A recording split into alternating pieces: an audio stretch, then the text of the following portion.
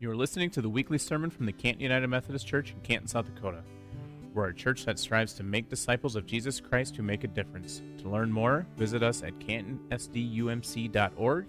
And now, here's Pastor Clay. To honor all copyright restrictions, certain elements have been edited out of this message. Our scripture this morning comes to us from the book of Psalms in chapter 27. I'll be reading verses 1 through 6 and then verses 13 and 14. If you want to follow along with today's reading, it's on page 609 in your Pew Bible in the Old Testament, so the first half of it. And then it'll also be on the screen for you this morning as well. But let us hear this reading from the Good News Translation. David writes, "The Lord is my light and my salvation. I will fear no one. The Lord protects me from all danger. I will never be afraid. When evil ones attack me and try to kill me, they stumble and fall. Even if a whole army surrounds me, I will not be afraid. Even if enemies attack me, I will still trust God. I have asked the Lord for one thing only do I want, to live in the Lord's house all my life and marvel there at His goodness and to ask for His guidance. In times of trouble, He will shelter me. He will keep me safe in His temple and make me secure on a high rock.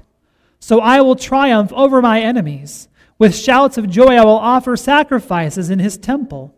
I will sing. I will praise the Lord." And then jumping down into verse 13, "I know that I will live to see the Lord's goodness in this present life. Trust in the Lord. Have faith. Do not despair. Trust in the Lord." This is the word of God for the people of God. Thanks be to God. Would you pray with me? Holy and gracious God, may the words of my mouth and the meditation of all of our hearts be holy and acceptable to you. For you, O God, are our rock, and you are our Redeemer. And we give you thanks for who you are as we say together, Amen. So what does it mean for us to show up for each other? What happens when you show up for someone else? What can change about an entire experience just by someone showing up for you? There's a great little video I found this week. It was on TikTok. It's of this little girl's dance recital. It comes from TikTok user @MamaCrow. And at first, this little girl cannot see her family, but we're going to watch together in just a second of what changes in this little girl when she realizes that her entire family is there for her. Let's watch this together. If you want to know how many times I watched that in my office this week, the answer is yes. And if you want to know if I cried when I watched that video every single time, the answer is also yes. Did you see her face? Did you see her joyful tears? Did you see her entire countenance change when she realized that someone in that big crowd was there just for her? She lit up like a Christmas tree, right? It was a brief moment, but it was a powerful moment, and it shows us just exactly how showing up for each other, how much that can matter. In the opening phrase of Psalm 27, David writes these words, "The Lord is my light and my salvation." And part of what I think about when I hear that phrase is the light on that little girl's face that we just saw as she noticed that someone was going to be there for her. For David, the Lord is the light that shines like that. The Lord is the light that shines in the darkness. For David, the Lord is the light that shines the truth on the situation and is his source of comfort and the foundation of his confidence and the premise of his peace. But as we read the entirety of Psalm 27, we will learn that these words are not necessarily actual, but they are more aspirational. As we read the entirety of Psalm 27, we learn that David has found himself once again in a place where he feels like he is in the dark, when he feels like he is alone, when he feels like his enemies are attacking him. And just as we saw last week with Psalm 25, we do not know exactly when David wrote this or what he was experiencing that caused him to write this. And just as we saw last week with what we know of David's life, we know that it could have been at several different points. This could have come as a part of David's youth, as a part of his story of growing up when his adversaries were his own family. And I know that sounds a little bit dramatic, but just hear me out. Do you remember what happened when Samuel the priest came to anoint the next king of Israel? He came to Jesse's house and asked him, "Hey, do you have any sons?" And Jesse brought forward the ones that looked the most attractive, the ones that looked the most promising. And David was out in the field watching the sheep. Jesse didn't even present him as an option as he paraded his sons in front of Samuel, awaiting this divine anointing. Then you hear David say, "The one thing that I asked of God is to go live in God's house. And if that's how your family treated you, I'd look for somewhere else to live too." Or this could have come in that awkward time between after when David was anointed and before he became the king. And the armies that attacked him and the enemies that surrounded him would have been King Saul and the king's court. Because it comes to pass that Saul puts a reward on David's head because of some slanderous things that were said by one of David's detractors that got back to the paranoid king.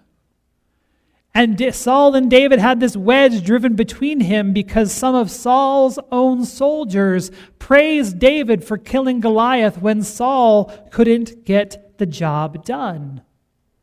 And so we learn in 1 Samuel 18 that Saul was jealous of David and Saul was suspicious of David from that day on, the day of the death of Goliath and the celebration of the people. And even more than that, if we were to keep reading in chapter 18, we would learn that Saul was afraid of David. Not just jealous, not just suspicious, afraid of David. Because the Lord was with David and not with Saul.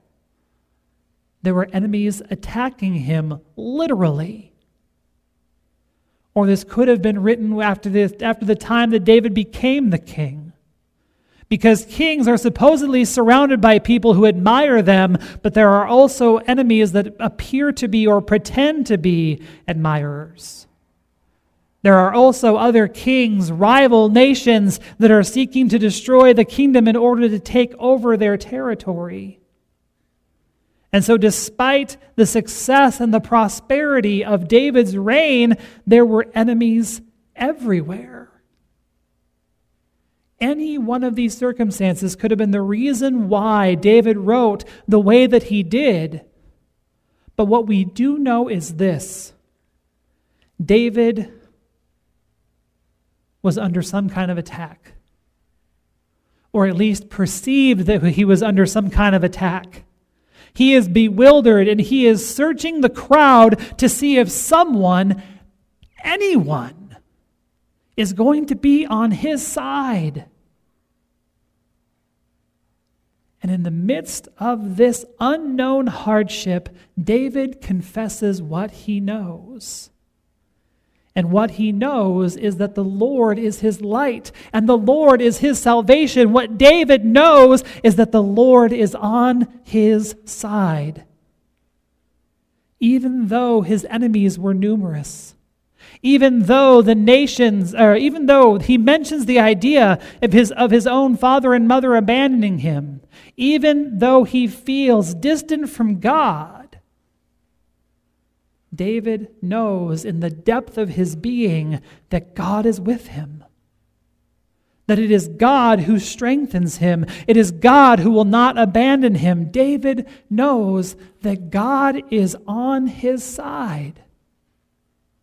As we read the entirety of this psalm, it all circles back to God being present. If we were to read the entirety of Psalm 27, which is 14 verses, we would read that David invokes the name of God 17 times. 17 times he calls on God to act, and 17 times he is reminded that God is with him. David has been given this resolute faithfulness. And in the spirit of this resolute faithfulness, the Lord's light shines on David. The Lord's face shines on David. And the Lord's presence changes David as much as Mama Crow's presence changes her daughters. I mean, can you hear the joy? Can you feel the relief? Can you experience the peace and the comfort of David's words at the end of the psalm? Trust in the Lord. Have faith. Do not despair. Trust in the Lord. As we continue navigating not only this season of Lent, which comes with all of its own heaviness, all of its own darkness, all of its own focus on our penitence and our fasting and our mortality. As we move through the season of Lent and move closer to the cross of Christ before we emerge from the resurrection, as we navigate all of the rest of the stuff of life, which can carry its own sense of heaviness, it is easy for us to empathize with David. It is easy for us to find ourselves in his story. And it is easy for us to be overwhelmed by the similarities. So let me ask you this morning. What in your life feels dark right now?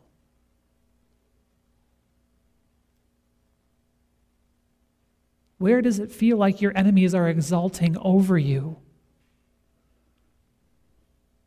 And what would change if you felt the presence of God in every moment the way that David does?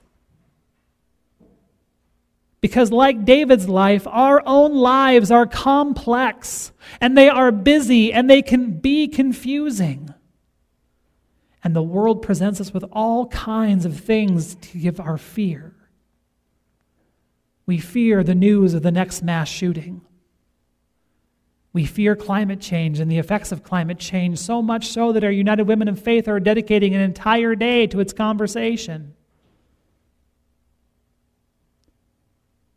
We're afraid of identity theft.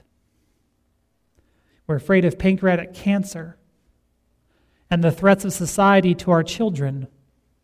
And now that the Super Bowl is over, we're worried about what our teams are going to do during free agency and the draft. And what can make this even more debilitating is the prospect of doing it by ourselves because we're too distracted or we're too proud to accept the help that God offers. So do you find yourself searching for someone to be on your side? If so, hear the good news. The Lord is our light, and the Lord is our salvation. The Lord protects us from all danger. Trust in the Lord. And when we put our trust in the Lord, we see that it is God who sent Jesus to be a part of our world, to experience the fullness of our human existence, and to be, as David picked out, our light and our salvation. In John chapter 1, we are told that Jesus is the light of the world, and that the light of Jesus shines in the midst of our darkness, and our darkness cannot overcome the light of Christ. Jesus is the Word of God made flesh, the one who came to dwell among us, the one who walked our earth, ministered to the least and the last and the lost, saved our lives, and continues to live in and through us. The Lord is our light and our salvation. And when we fully trust God, as David did, what we find is that we shine too. We shine too. As you think about the overwhelming darkness of the world and the number of ways that our fears are made known, who do you know that could use a little light? Maybe it's you. It's okay for us to need a little light because Jesus is our light and our salvation. So in these remaining days of Lent and these remaining days of our lives, I want to challenge you to ask the question every single day, who is it that needs the light of Christ today? Because Mama Crow on TikTok showed us the power that showing up can have. And can it be that you can show up for someone and make the light of Christ shine that much brighter? Would you pray with me? Holy and gracious God, we give you thanks for the way that your light shines in our lives. We give you thanks for the gift of your enduring presence in the midst of all of life. We give you thanks for the promise to never leave us and the way that we see that promise being lived out. And we give you thanks for those that have lit light to us when we could not find the light ourselves. Empower us and enlighten us to shine so that your light shines brighter this Lent and this life. In your name we pray. Amen. Thanks for listening to this week's sermon from the Canton United Methodist Church. Join us in person or online at 10 o'clock every Sunday morning for worship. And now go in peace and serve the Lord. I want to encourage you after the message to head over to our YouTube channel and click the subscribe button. Over on YouTube, you will find videos of our entire worship service, a video cast of our weekly Cut for Time conversation with Pastor Clay and Eric, songs from our praise band One Way Up, and a bunch of other great things as well. Just search for Canton United Methodist Church. It would mean a lot to have you subscribe.